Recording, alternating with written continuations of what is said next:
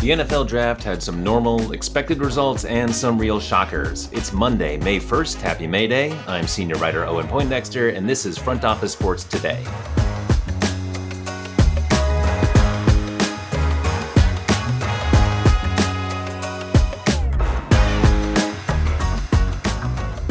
The NFL Draft produced some big surprises both in Kansas City and at the betting markets. Joining me now to dive into that is the Action Network's Darren Rovell. Welcome, Darren. Hello. So we are still processing a lot of went on the draft on Thursday night. So what was the big headline for you coming out of the first round? I mean, it has to be Kentucky quarterback Will Levis. Earlier in the week, this Reddit thread from this guy, Sales Agreeable 2834. Whose only Sounds credible. Whose only previous post was on Batman, and also said that he was a friend of Baker Mayfield. The fact that he said that he's at 40-1, and that Will Levis is telling people that he's going to Carolina, and then it goes from 40-1 to 20-1 to 8-1 to 4-1 to plus 175. Two, the fact that when markets closed at around 8 o'clock on Thursday night, Will Levis had the most bets to be the number one pick at BetMGM. Now, it not necessarily made the sports books money because it was only about 12% of the total handle. So there's more money bet on Bryce Young. But, the fact that there was a bunch of other markets, including Will Levis get picked in the top 10 picks, which at that point, as it was closing down, was at minus 1,000, and someone at PointsBet put $1,000 on to win 100 because it just seemed guaranteed. And then, of course, we had Bryce Young and C.J. Stroud and Anthony Richardson at number 4, and then no other quarterbacks taken. And then we had Chris Mortensen saying that he had a toe issue that was previously undisclosed, and Levis thought it was fine, but maybe teams didn't. And obviously you had the drama of the old Aaron Rodgers type guy shows up at the draft and is just sitting there, with his girlfriend as he does not get drafted, which is interesting because, for a couple years that had been avoided because in COVID, people actually stayed at home and they were able to get some ambush opportunities. So things that were not league sponsors and get money that way. And I was actually concerned with for the NFL draft. I was concerned for the fact that they weren't going to have people who were going to show up there. And they managed to get pretty much everyone who was going to be a top 15 pick. Peter Skoronsky of Northwestern decided to stay home, no cameras. But other than that, anyone who was likely to be a top 15 pick, they had show up. So the fact that Levis is just obviously sitting there, obviously someone within the league said that he was going to be a pick that was worthy of showing up, and then obviously the video. So very, very interesting from a betting standpoint because the sports books don't make money on the NFL draft. They never have. It's a marketing thing. Bettors seem to be ahead of the books, and they have trouble adjusting. And some sports books just absolutely hate it. But they do it anyway for marketing purposes. I don't know if enough Levis bets were put down to make it a profitable event. The sports books have been mum on that. But, certainly just goes to show you the value or non-value of information. Yeah, that's interesting because there is just more known about, most things you can bet on in the sports betting world. Which teams are playing, what their records are, is the pitcher a righty or a lefty? Is the quarterback hurt? Things that you can punch into an algorithm that have, no emotion to it. Yes. Right. Whereas there isn't so much an algorithm. It's just, every single team making individual decisions and, will they trade? Will they do this? Will they do that? Are they lying to be liars to the marketplace, right? Like there's a double game here, which is like, they're not doing it for gamblers. They're trying to lie because they're trying to play the game because they're going to try to get people to trade down, or they're going to trade down themselves, and they don't want to put anything out there. And sometimes it's more effective to kind of run around people and not necessarily say exactly what you want, because that's just gamesmanship. Yeah. And I feel like another big story out of this is Anthony Richardson going all the way up to 4. Who knows where he would have landed if not for his incredible combine, but he might have swapped spots basically with Will Levis, with him going at 4 and Will Levis not even in the first round. Yeah, well, Richardson, obviously, if you look at his touchdown to INT ratio, that there's been only a handful of players who have gone up that far who have had fewer touchdowns and had the ratio that he had. People making fun of Jim Irsay, the Colts. Obviously, the Colts have been rent an old QB, and now maybe they're willing to do the rent a young QB or make a QB their own. But obviously, as go from Peyton Manning to Andrew Luck to every year there's a different quarterback, name him. It seems like they would need a quarterback, but the number 4 position was maybe an unfortunate place to be. Yeah, I feel like there's always like one spot where you're kind of caught in the middle, and it's not always easy to trade. They probably could have traded down a few spots and gotten Richardson later, but yeah, someone else has to be on the other end of that deal. At least they got Peyton right in 1998. Right, and that counts for a lot. He did a whole lot for that franchise. Any other big narratives, maybe on the defensive end, coming out of this draft? Yeah, so for a long time, obviously, if you want to make money in the NFL draft and you're bringing up your son, you want him to be a quarterback. Well, then in the mid 2000s, Blindside comes out by Michael Lewis, becomes the movie. Sandra Bullock wins the Oscar, whatever it is, and then it's like, okay, well, quarterbacks are valuable, but then you need the guy to protect the quarterback. So offensive tackles, left tackles, kind of all of a sudden were drafted out of nowhere, and you'd have these drafts with 5 to 6 to 7 offensive tackles drafted. Well, in the last 5 years, we've clearly seen defensive ends and defensive tackles go in greater number than before. So on Thursday, there were 8 defensive end, defensive tackles drafted, which matched the most drafted in the last decade. And the reason for that is simple. It costs so much to get a great defensive end or a pass rusher in general, just by looking at, I think, of the top 15 players, 6 of them are defensive end, and most paid. 6 of them are defensive end or defensive tackles or pass rushers, like a TJ Watt. And so the reason why you're then drafting so much is because there's this delta between great and okay, and obviously paying for great costs you a lot of money. So if you can draft the great guy, well, then surely you're in a good position. So that's one of the reasons why we thought that there would be a lot of defensive end, defensive tackles drafted, and that did turn out to be the case. All right. Darren Rovell, thanks so much for your insights and joining us on the show. You got it. Thank you. Up next, I spoke to someone with first-round expectations in the NBA draft, Houston guard Marcus Sasser. He's a guy with a lot of humility and a whole lot of talent. We spoke about how he's preparing for the draft and for life in the NBA, and what he's learning from watching the NBA playoffs. We'll have that conversation right after this.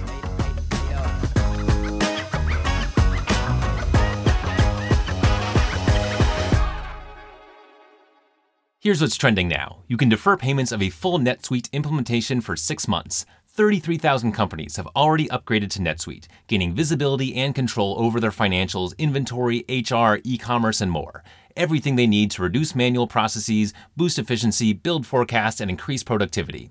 Whether your business generates millions or hundreds of millions of dollars, take advantage of this special financing offer of no payments or interest for 6 months at netsuite.com/front office. That's netsuite.com/front office.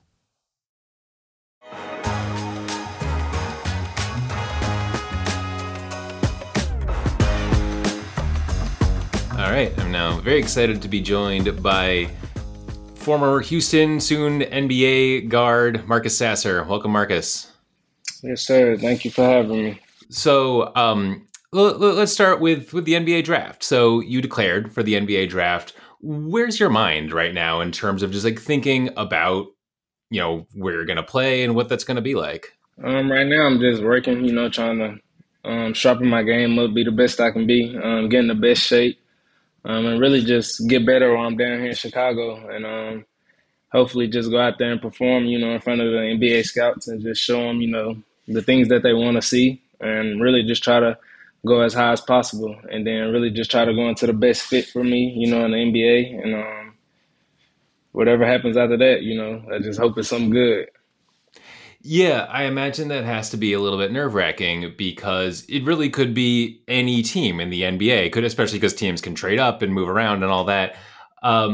So, is it a nerve wracking experience, or are you able to be sanguine about it? I'm just, enjoying the experience. A lot of people don't get to experience this, so I'm not really, nervous and nothing like that. I'm just blessed to even be in this, situation and just in this environment, really. So I'm just, taking it all in, enjoying the experience, and just going with the flow, really. Yeah, I mean, it's got to be fun to know you're headed to the Yeah. NBA. You mentioned training. The NBA, like the NFL, doesn't really have much of a training period after the draft, other than the college experience or the G League. But there isn't like really a minor leagues where you like play in the team's development system so much. Most players, you're drafted, then you're on the team. Um, what's that like knowing that like your next professional games will be probably on an NBA court? Just really, there's just extra motivation every day. I go out there and work out.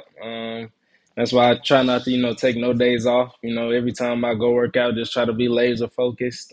Just really going into the gym to get better, every single day because in the NBA it's the best of the best guys. So, and if you want to be the best, you got to kind of work the hardest, or and that's really just my main thing. Just trying to get better right now, so I can be prepared and be just ready to be on that NBA level when I step foot on the court with them NBA guys. Yeah, and at this point, you don't exactly have a team. You came from Houston, waiting on your NBA team. So, do you have like people that you're working with on your training, or is it you know what to do to stay in shape and stay sharp? Yeah, I moved since I moved down here. We have a training group. A part of Priority Sports. That's the agency that I'm signed under, and they have a lot of good trainers and people. It's just really kind of like a family, and everybody just pushing each other to be the best they can be. So yeah, I feel like the training team down here has really helped me to become better in shape and just become a better person, and just staying mentally ready and physically ready. Yeah, and of course, these days, athletes that have some stature, such as yourself, you came of age in the NIL era, when Right. you can profit off your name, image, and likeness while you're still in college. How did that impact your college experience, your college playing experience, to have that as part of the puzzle? I feel like it was good.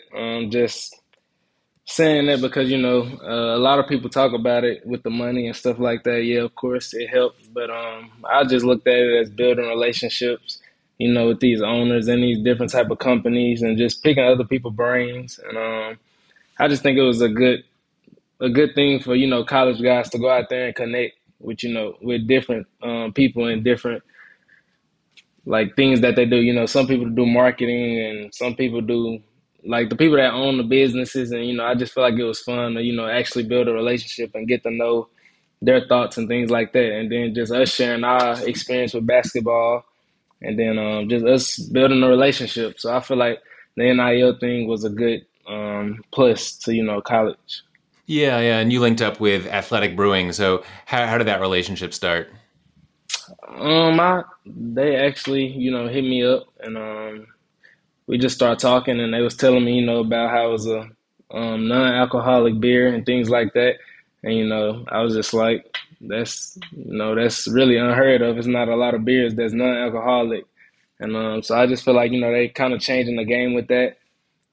Just having a non-alcoholic beer, it's still a beer. It tastes good, and you can still drink it, and you won't really, get drunk or anything by it. You'll still be regular, and you can still drink a beer. So I accepted it, of course, and I built a good relationship with that team, and it's been good ever since. Yeah, and of course these days, players have a pretty like active off-court lives in terms of their sponsorships and anything else they have going on. How do you see that being part of your life going forward as you enter the NBA?